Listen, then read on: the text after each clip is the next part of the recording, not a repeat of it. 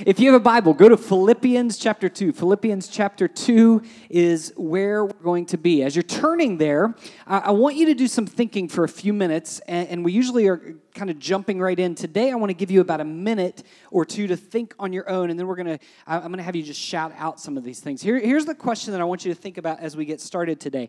What is a piece of art that deeply moves you? Could be a song, a poem, a movie, a film. If you're really refined, it's a film. It's not a movie, right? A film, a story, something that when you have experienced it, it has impacted your life. It's moved you in some way. So be thinking about that, because the reality is we don't talk about that stuff very often. One writer I read this week said that typically arts, music, and drama are the pretty border around the edges of reality, rather than something that is certainly real itself. So I want you to be thinking about that question. What's a piece of art that moves you? We, as humans, typically go to the movies to escape from reality.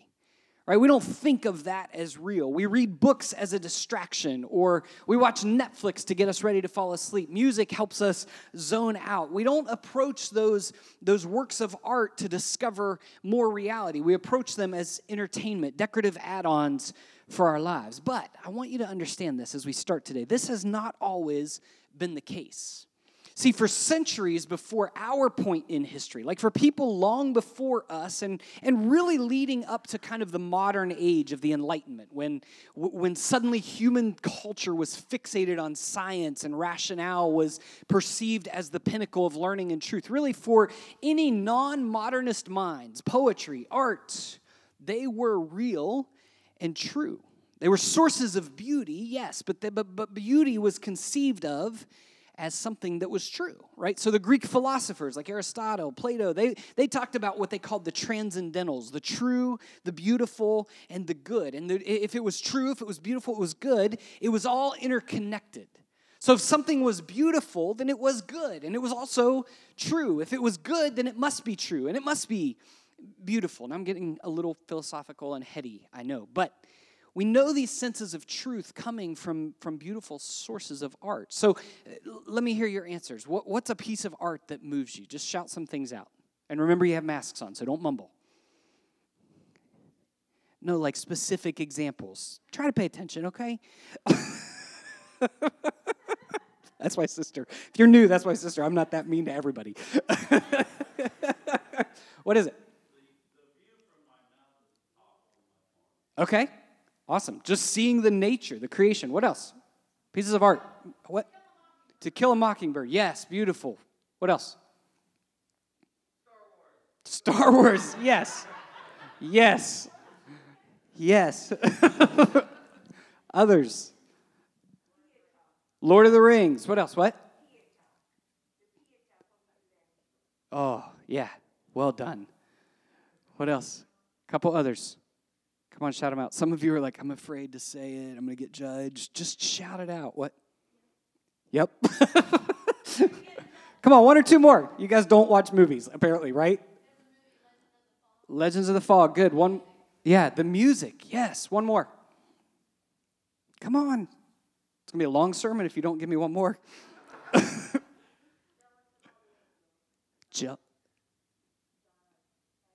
Okay, awesome. So my guess is, even if you were too hesitant to share what it was, you have something that you hold on to that you go, this thing just hits me, right? It tells a story that impacts or has impacted your life. And in that way, here's what I know. It's true at a deeper level for you. It's something that speaks to the core of your being in a way that maybe, and I think you'll get this, in a way that science and math textbooks don't. Science and math textbooks are true, but they may not have that same impact. So the story of a film, the images of a poem, the tune of a song digs into us, gets inside of us in ways that we can't imagine. So that art may speak more truth to you than a science text. So what's my point? We've been in a series that we've called Finding Joy. And in this series, we're working through this letter that Paul wrote to the Philippian church. And it was the middle of a pivotal moment for both him and for the church. He writes to this church from a prison cell, from a place of chains. He shares his great affection and he thanks them. He says, I thank you for the gift that you sent, the financial gift, but I also thank you for your partnership. Everybody remember the word koinonia, this mission friendship. And he says, I have this affection for you that I want to pour out. And so he speaks of his love for this church, and also the middle of a moment where he says, I'm surrendered to whatever comes. I'm in chains, and if I die, it's Christ. I get to see Christ. I get to be with Jesus. If I live, though, it's for you. I will pour myself out for you. And he has this unbelievable perspective that gives him joy in the middle of his suffering. And so last week we talked about the fact that Paul was now moving into this letter, into the lives of the Philippians, saying, I want you to start to live your relationships differently. And we said that if the gospel has truly marked our lives, if we've been impacted by the love and the grace of Jesus, then our lives should be marked by the gospel. And so I asked you at the end of last week to think about those people you know who don't know Jesus, who've walked away from Jesus, and begin to be praying for them, to begin to invite them to know him. And that's where we've been. Now today I want to show you a poem that Paul includes in the middle of this letter. But I want you to see this, and I open this today with this reflection on something that's moved your life, because I want you to see this poem as more than just the pretty border of a theological letter. It's not that. In fact, I don't want you to even let yourself think of the poem as decoration to this letter. Instead, I want you to see this poem for what it is. It's something placed directly in the epicenter of this book of Philippians to stand as the heart of Paul's teaching to the church. The poem, I would say, in Philippians is the truth. It's the thing he wants them to get. It's the theological heart of this letter. And the explanation that goes around it in the other 2.5 chapters is just expanding what the poem says. And I hope it moves you. So let's look at this passage. Remember where we left off last week, Philippians 2, verse 3 and 4. This is what it says, what Paul says to the church. Do nothing out of selfish ambition, vain conceit. Rather, in humility, value others above yourselves. And we talked about how easy that is to do, right? None of us struggle with valuing others above ourselves, especially in an election year. Verse 4, not looking to your own interests, but each of you to the interests of the others. So Paul's just turned the corner from his own suffering to begin to challenge the Philippians to serve others out of their affection for Jesus. He's calling this people who, by the way, lived in an incredibly diverse community. And unity in a diverse community is always hard, right? Unity with people that aren't like you is always difficult. Have you noticed? Are you with me? And so he's approaching this in a church where unity would have been difficult because diversity happened in their wealth. They had wealthy, they had poor, they had ethnically diverse, they had politically divided. He's calling this people to the heart of the gospel that is loving and serving others. And then he sets up this poem that I'm going to read to you in verse 5. Look at what he says in verse 5. In your relationships with one another, have the same mindset as Christ Jesus. We could probably say amen and let you go right there. We're not going to do that because I got lots to say. But in your relationships with one another, have the same mindset as Christ Jesus. This is the setup. Notice the colon at the end of the sentence. Paul says, I want you to relate to each other with the same mindset Jesus had. Now pay attention because I'm going to tell you the mindset Jesus had. Now I want to read this poem to you, verse 6 through 11, in one reading, and we're going to break it down. Here's what he says. This is the poem. If you were reading this in Greek, you would see this for the poetry that it is. Here's what it says. Who, being in very nature God, did not consider equality with God something to be used to his own advantage. Rather, he made himself nothing by taking the very nature of a servant, being made in human likeness, and being found in appearance as a man, he humbled himself by becoming obedient to death, even death on a cross. Therefore, God exalted him to the highest place and gave him the name that's above every name, that at the name of Jesus every knee should bow in heaven and on earth and under the earth. And every tongue acknowledge that Jesus Christ is Lord, to the glory of God the Father. Now, before we dig into the particulars of this poem, I want you to get a couple of the big picture things going on here. We have our common songs, just a little bit more interaction. What's your favorite song that we worship with here? Any thoughts? Or favorite hymn from the past? Just shout some of them out. This is participation time again. You with me? Some of you are going to name a movie here. How Great Thou Art. What else? Old Rugged Cross. Good. What else? Amazing Grace. Good.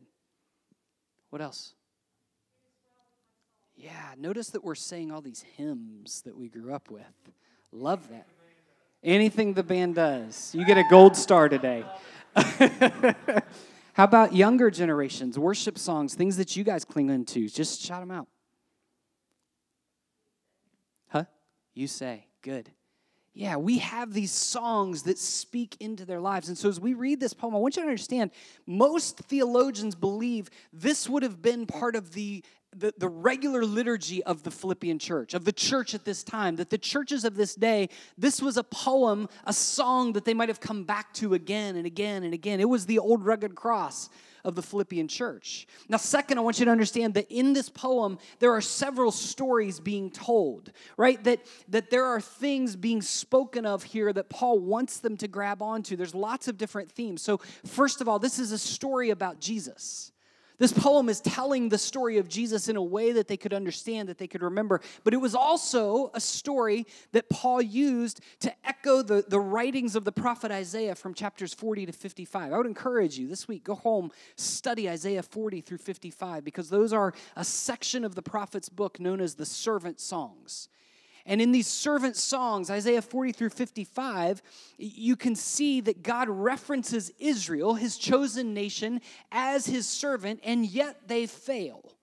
And so in the middle of those 16 chapters in Isaiah, there begins to be another story of a servant of God, a son of God, who would come to rescue the failed nation of Israel, the servants. And in this poem, Paul is echoing. You can see it as you study those. We don't have time to go into all that. It's also a story about human beings and their vocation. Paul says, I want you to have this mindset that Christ had. As he died, as he suffered, I want you to take that on. And finally, it's a story, believe it or not, about Caesar. You see, this church at this time lived as a part of the Roman Empire, and Caesar, every Caesar, claimed to be Lord. And they claimed to be Lord through power and victory and violence. And Jesus had proven himself to be Lord through humility and sacrifice. And in becoming the true Lord, Jesus made Caesar the parody. So these are the layers going on in this poem. Now, let's dig into the poem itself. We read poetry today, and we think it should rhyme, right? Some of you are like, I don't read poetry. Move on to next week. I get it. All right, but hang with me. For the Jewish people, it wasn't about rhyme. It wasn't about that. Poetry for the Hebrews was about drawing focus. It was about offering parallel lines and helping readers and listeners see and feel connections. So when we look at the breakdown of this Philippian poem, we see that structure. We see connections here. So look back at verse 6. Here's what it says. Who being in very nature God did not consider equality with God something to be used to his own advantage. Now, I want to take you on what I call the descent of Jesus here. I want to show you this. Go ahead and bring up that next slide. This is how Jesus emptied himself, right? The very place that this starts, as we read this first part of the poem, his surrender was of his position. Jesus emptied himself in humble surrender. Now, don't miss the theology that this teaches us here. Jesus was the Son of God, the second being of God, and he renounced that position. He said, for the sake of humanity, I will give up myself. Now, theologically, what this means, and you got to get this if you're going to follow Jesus, this is part of Orthodox belief. Jesus always held pre-existence. Now, I know that's like, what? Jesus has always been. He has always been God. He was fully God. Now listen, he was fully God, but verse 6 tells us he didn't grasp onto that. He did not consider equality with God something to be used to his own advantage. We could say that Jesus' emptying of himself started with moving from being a grasper to a giver. What are you? Who are you? What does that look like, right? Then it says in verse 7, rather, this is where it moves to, he made himself nothing by taking the very nature of a servant, being made in human likeness. So if it started with humble surrender, Jesus' emptying of himself, that's what the Greek means there, he made himself nothing, was now humble incarnation. Right? We're told he made himself nothing. Many translations tell us that he emptied himself. The word there in the Greek is kinou, which is this loaded word. A lot of writers will call this the kenosis poem, and it echoes that word. It's an emptying, a humbling. The King James Version says Jesus made himself of no reputation. And in his authority as God, pre-existing for all time, fully God, he became human, and he became fully human. He was God, but he emptied himself. He humbly surrendered his position and then humbly incarnated himself. Now, for centuries, there's been debate over what this means. Churches for a long time, theologians early on in the life of church had to deal with this theological issue. This was the hot button of their day. Was Jesus fully God and fully human? Some would say, well, no, he was a created being by God. And the early church said, no, that's heresy. And they would hold up the orthodox belief to say, no, he is fully God and fully human. When he emptied himself, it did not make him not God. Are you with me? He was still God. He was fully God, fully human. There's been all kinds of interpretations. I believe this question begs for us to ask, who do we say Jesus is? Because today we still have these false interpretations, don't we? Some of us want to live as if Jesus loves us, cares about us, has incarnated with us, but we don't want to allow him to be the Lord and the God of our lives that he truly is. We don't want to submit ourselves to him. Some of us love the idea of God being God, Jesus being God, but we're not sure he really comes close to us. But he's both of those things, his humble surrender, his humble incarnation. And then look at verse 8. It says, being found in appearance as a man, he humbled himself by becoming obedient to death. And I love the hyphen here. I love the next part. Even death on a cross. So he didn't just die. That would have been humble enough for the God of the universe to say, yeah, I'll die of old age, that'll whatever. No, he died on the cross. Now the next part, this brings us to the lowest part of Jesus' emptying. Right? The descent of humility, the emptying Jesus chose. Don't miss this. His crucifixion, the death on the cross, was the epitome of a life lived in humility. See, Jesus' whole life was about humility. Right? He emptied himself of being God. He incarnated as a human. He was born in a stable. He spent 30 years of his life in obscurity. Can you imagine? Listen, just think about this. Can you imagine being famous? I can't. And then going, I'll give it all up. I'm good. Everything I had, I'm good, just take it. I'll go live in some farm country, doesn't matter, wherever. Jesus was God. And he spent 30 years in obscurity. He loved the unlovable. He chose to allow himself to be nailed to a cross. I want you to understand what the cross meant, because the cross was not just a way of dying, it was the worst way of dying. It was a cursed way of dying. Hebrews 13 tells us that the high priest carries the blood of animals into the most holy place as a sin offering. So in the Jewish world, the priest would take the sacrifices in and offer the sacrifices to atone for the sin. But the bodies, the writer of Hebrews says, are burned outside the camp. So here's what this means. In the temple world, you took the good parts of the animal into the temple to be sacrificed for sin, but the waste, the ugly stuff, the unclean stuff was burned outside the camp.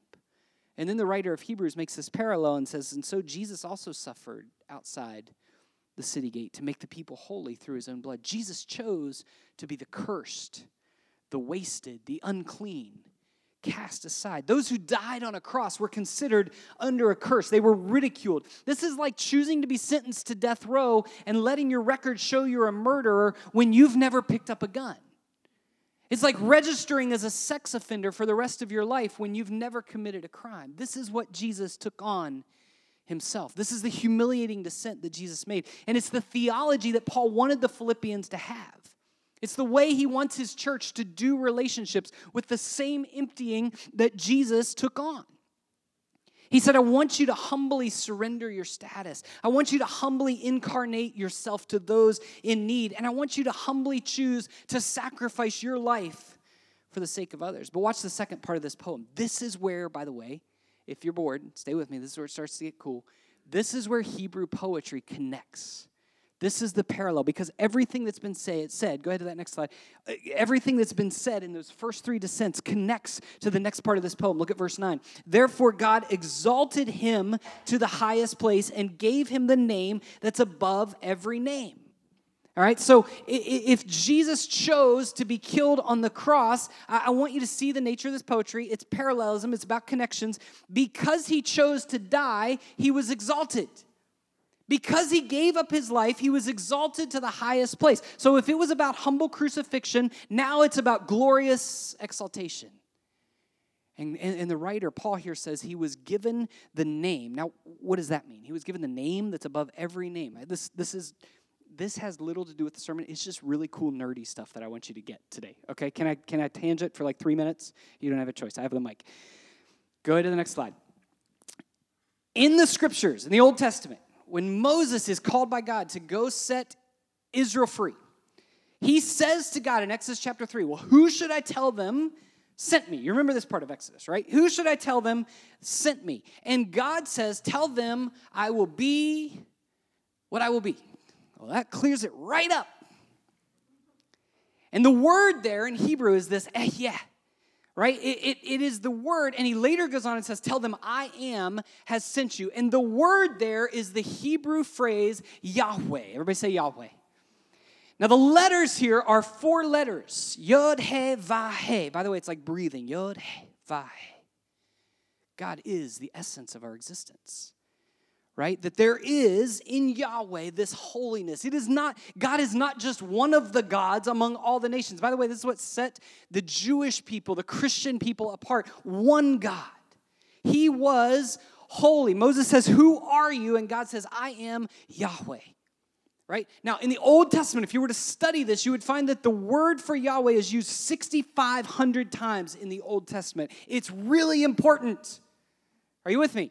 It's super important. But for the Jewish people, when they would call out the name of God, they believed, now understand this, they believed that they were not holy enough to say the specific name of God. So they would not say Yahweh. They would actually substitute it and say Adonai. You've heard this word, which means my Lord. That's the Hebrew for Lord, Adonai. And so anytime you look in your Old Testament and you see the word Lord, you will see in the scriptures that it is smaller, all capitalized, L-O-R-D, all capitalized Lord. That means, anytime you see that all capital Lord, it is Yahweh, it is Adonai. And it was a signal to the Jewish people that you don't say Yahweh, but this is Yahweh. Are you with me? Everybody with me, okay? All right, so the scribes wanted to prevent accidental speaking, and they would actually transliterate this. Let me show you the next part. They would take the vowels of Adonai and the consonants of Yahweh, and they created this word, Yahovah, Jehovah. Are you with me? And now we have the name of God. Why does this matter? Other than I really think it's cool, okay? That's the big part. But at this time, in the first century world, who was Lord of the Roman Empire? I told you earlier. Come on. Caesar was Lord. To hear someone else as Lord would be shocking. And Jesus empties himself, and now Paul says he's been given the name that is above every name. Caesar doesn't compare to Yahweh. When you look at Jesus, you've seen Yahweh. Is this not the story of the gospel? He goes on in verse 10, after glorious exaltation, that at the name of Jesus every knee should bow in heaven and on earth and under the earth. So if his exaltation is connected to the crucifixion, then what happens here is the reversal of his incarnation. If crucifixion, choosing to allow himself to die for the sake of humanity, leads to exaltation, because he incarnated, he will now have authority. Do you know who has authority, wisdom, mentorship in your life? People who've been through what you've been through. Those are the people we trust.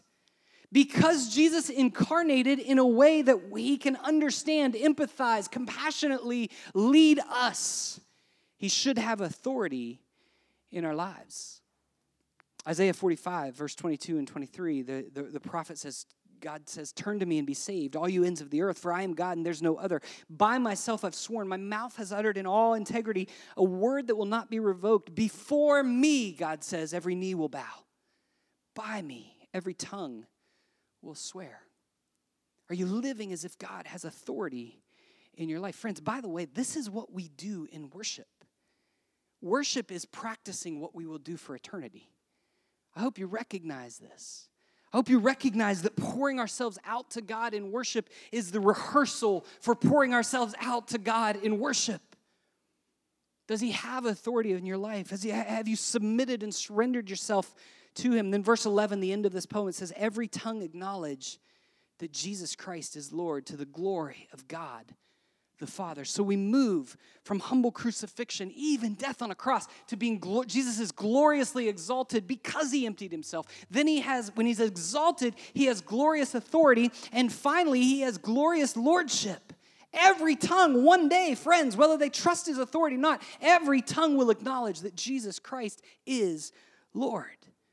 Confessing Jesus as Lord meant Caesar was not. Persecution and killing came to the Christians because of this, but they didn't care because they lived under the authority of Jesus. Let me sum this up for you way better than I have. C.S. Lewis can do it. He says this: in the Christian story, God descends to reascend. God empties himself to fill the world. He comes down from the heights of absolute being into time and space, down into humanity, but he goes down, listen, to come up again and bring the whole ruined world up with him. One has the picture, C.S. Lewis says, of a strong man stooping lower and lower to get himself underneath some great complicated burden. He must stoop in order to lift. He must also disappear under the load before he incredibly straightens his back and marches off with the whole mass swaying over his shoulders. He emptied himself to raise the world back up. Now, here's where we could go. I could just finish the sermon and we could move on. I do that a lot. Today, I want to pause and I want to just treat this. You're going to practice what the scriptures tell us.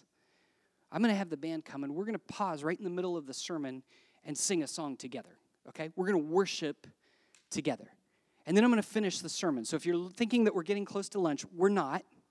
I got plenty of time, okay? But we're going to worship God because here's what I'm afraid of sometimes is we read the scripture, but we don't obey the scripture. I'm afraid sometimes that we listen to the words, but the words don't pierce our heart and our soul and our bodies. See, friends, I want you to grab onto this.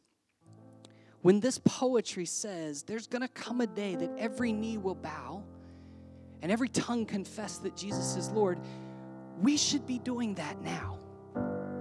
I know that we live in a culture here where our Christian faith is very privatized. It's very much reserved. And so for some of you, we have to beg you every week to clap your hands. We have to invite you, give you permission to lift your hands. And friends, there's nothing magical about lifting your hands or clapping except that it's obedience to what the scripture tells us. And so there are spaces in our lives where we go, you know what? Jesus is Lord. And I'm going to submit to that authority. And I'm going to bow before that because there's a day where everyone will do that, whether you're comfortable with it or not. There's a day where you will bow to the name of Jesus. So why not practice now?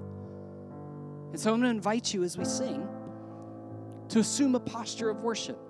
Some of you, most of you, I'd love if you actually knelt and said, Jesus, I've never done this, but this is my response to you because I think he'll meet you in the middle of that. Some of you need to lift your hands. Some of you need to just stay quiet because you haven't done that for a long time. But whatever it is, as we pause in the sermon and practice what we've heard, let's respond to who Jesus is. So I find that when people practice the things that discomfort us in worship, we start to long for the things that discomfort us in worship.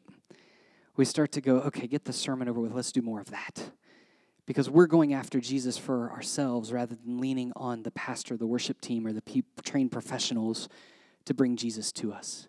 And friends, that's what this passage is about. And so as we wind this sermon down, I want to show you these last couple things. Paul says, and this is the question, what does this mean for me? What does this mean for you? What does this mean for our journey of joy that we're talking about? Paul frames this poem again in verse 5 by saying, in your relationships with one another, have the same mindset as Christ Jesus. So what does this have to do with joy? I want to say this to you, and I want you to see. Go ahead and bring that image up, Joan, of this emptying of Jesus. The humiliation of Jesus in his path to the cross is the same pattern for our own journey towards joy. The humiliation that Jesus takes on in his surrender, his incarnation, and his crucifixion is the same pattern we are called to as followers of Jesus if we want to find true joy. Let me show you how this works very quickly. When you humbly surrender your own position as Jesus surrendered his. You are renouncing any false identities. What you will find then is a joy in identity. You will find joy in the identity of Christ rather than the identity that your Instagram feed gives you, rather than the identity that you can't find when you look in the mirror. When you renounce any false identities, you will find joy in the identity of being a child of God. When you begin to choose to humbly incarnate yourself with the love of Christ, you know what that means? That means you pour yourself out for the sake of others. You go, you know what? Somebody else's need is never an annoyance to me. I will serve no matter what. I will incarnate in the way that Jesus would. I will come alongside people in their brokenness, even if it's inconvenient, even if it costs me money, even if it costs me time, even if it costs me resources, even if it's a bother to my family. I will live beside people because that's what Jesus did for me. What you will find is joy in mission. Your life will take on new purpose, new meaning. People come to me, I'm not feeling God. Well, why are you serving anyone? No, I'm not feeling God. Good, go serve someone and watch yourself feel God. When we take on this life of humble crucifixion, we will find joy in sacrifice and suffering. We will begin to say, yes, I count it, just like Paul said, I count it all joy to be persecuted. I count it all joy. If I live, that's Christ. If I die, it's gain. It doesn't matter. I'm going after sacrificing myself. And then watch. Because we don't get the exaltation, the authority, and the lordship. That's still Jesus's. We don't get that part. But when we lean into his exaltation, then we have joy in worship, joy in hope. We start to lean in and go, God, you are exalted. And so now I have joy when I get to bring my things to you, my life to you, my heart to you. It's like the kid when we get home from work, parents who can't wait to spill everything about their day. They're just glad to be in our presence. When we exalt Jesus, that's what happens. When we give him authority, we have joy and hope. We have joy to offer back to him because if Jesus is authoritative, the pandemic, he's not surprised by it. Amen? Like if he's got authority over this world, he's not stressed out over who wins or loses the election. Can you picture Yahweh, Jehovah, the name who can't be spoken, going, oh my gosh, I didn't see that guy winning. What am I going to do? These people, the polls were wrong. My news media station told me the wrong. No. He's authoritative, so the hope can be placed in him and not the circumstances of our world. And then finally, when we see his glorious lordship, we will find joy in our unity because we stand under the lordship of Christ. It doesn't matter if you see the world the way that I do or I see the world the way that you do. We are unified under the lordship of Christ. Nothing else matters. We are called to be the church. Paul says, in your relationships with one another, have the same attitude as Christ Jesus.